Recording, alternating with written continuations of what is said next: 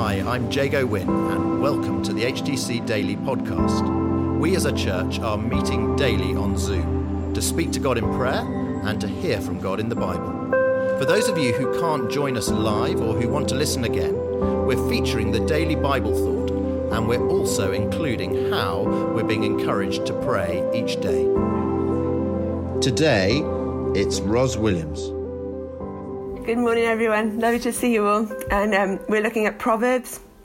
We're in Proverbs 8. We've got a lovely passage this morning. The question that's been answered in the passage this morning is, what is wisdom? And the passage is actually written in the first person. So it's written as wisdom as a person. And so maybe it's better to answer the question, who is wisdom? And as I read, I'd like you to think about that. Who is wisdom? Who is being described in this passage? So Proverbs 8, starting at verse 12, says this. I, wisdom, dwell together with prudence. I possess knowledge and discretion.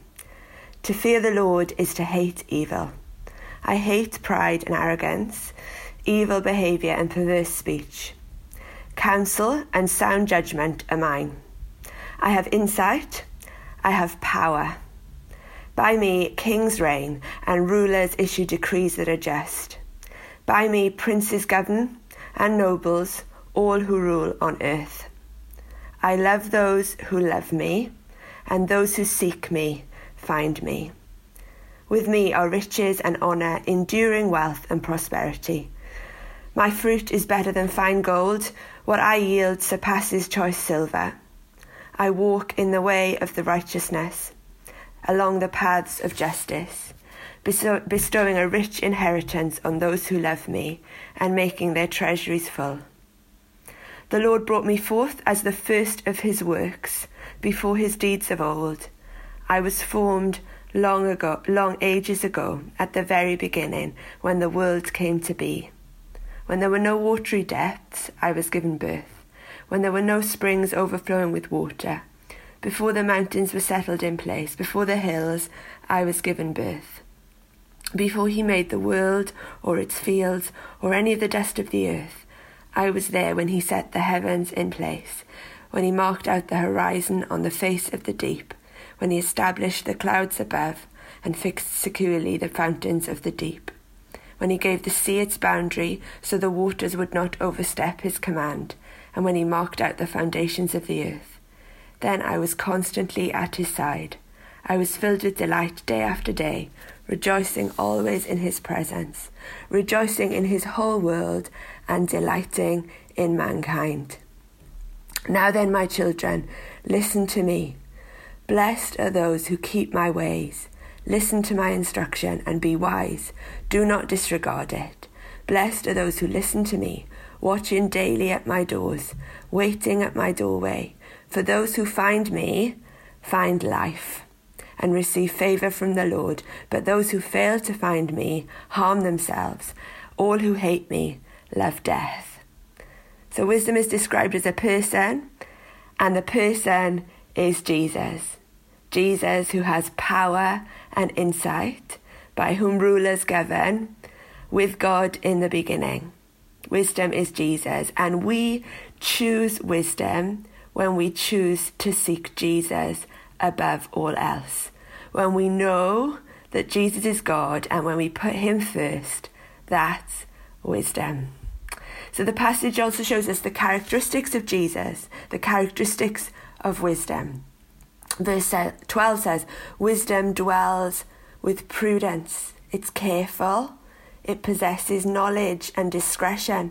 When we have wisdom, we know when to speak and when not to speak. Wisdom hates pride and arrogance, evil behaviour, perverse speech. And as we move through the passage, we see that wisdom means sound judgment, an ability to make good decisions. When we know that Jesus is the ultimate example of knowing when to speak and when not to, of sound judgment, and when we follow him, that's wisdom. In verse 14 it says, I, wisdom, have power. And in verse 18, with wisdom are wealth and riches, enduring wealth and prosperity. Jesus is sovereign over all. All power and wealth are his. And putting Jesus first may or may not bring earthly power and earthly wealth. But putting Jesus first brings enduring wealth. In the Hebrew, this enduring wealth, this means an inner richness and joy that is better than fine gold. Verse 19 says, "My fruit is better than fine gold. What I yield surpasses choice silver." God's goodness is better than material wealth. And wisdom belongs to God. Jesus is wisdom. Jesus was with God at the beginning of time. And the passage shows us the joy that is found in Jesus. When we choose Jesus, we choose wisdom and we find joy in God and in each other. It says this, "I was filled with delight day after day, rejoicing always in his presence, rejoicing in his whole world and delighting in mankind." Jesus loves us, delights in us. And as we choose to follow Jesus, as we choose Jesus, we can find the joy of knowing God's delight in us, and we can find delight in God and in each other. The passage says, "For those who find me, find life." So let's be those who seek Jesus first, who seek wisdom. Let's be those who follow Jesus' ways, who live following his example. And we can be expectant of his abundance and his blessing, and we can trust in his goodness.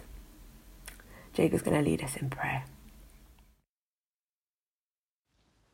Thanks so much, Ros. And today we prayed into all that Ros has spoken about, thanking Jesus for being our wisdom and for giving us wisdom. We prayed too for the Clapham Sunday in a few weeks' time on July the 4th. That verse, "For those who find me, find life," that people would find life in Jesus on Clapham Sunday, and for just praying for us too in terms of inviting friends along on that day.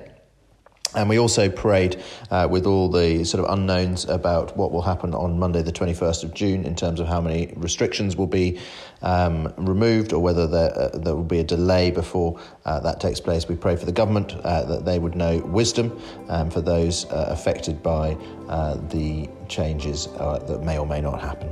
Thank you so much for praying.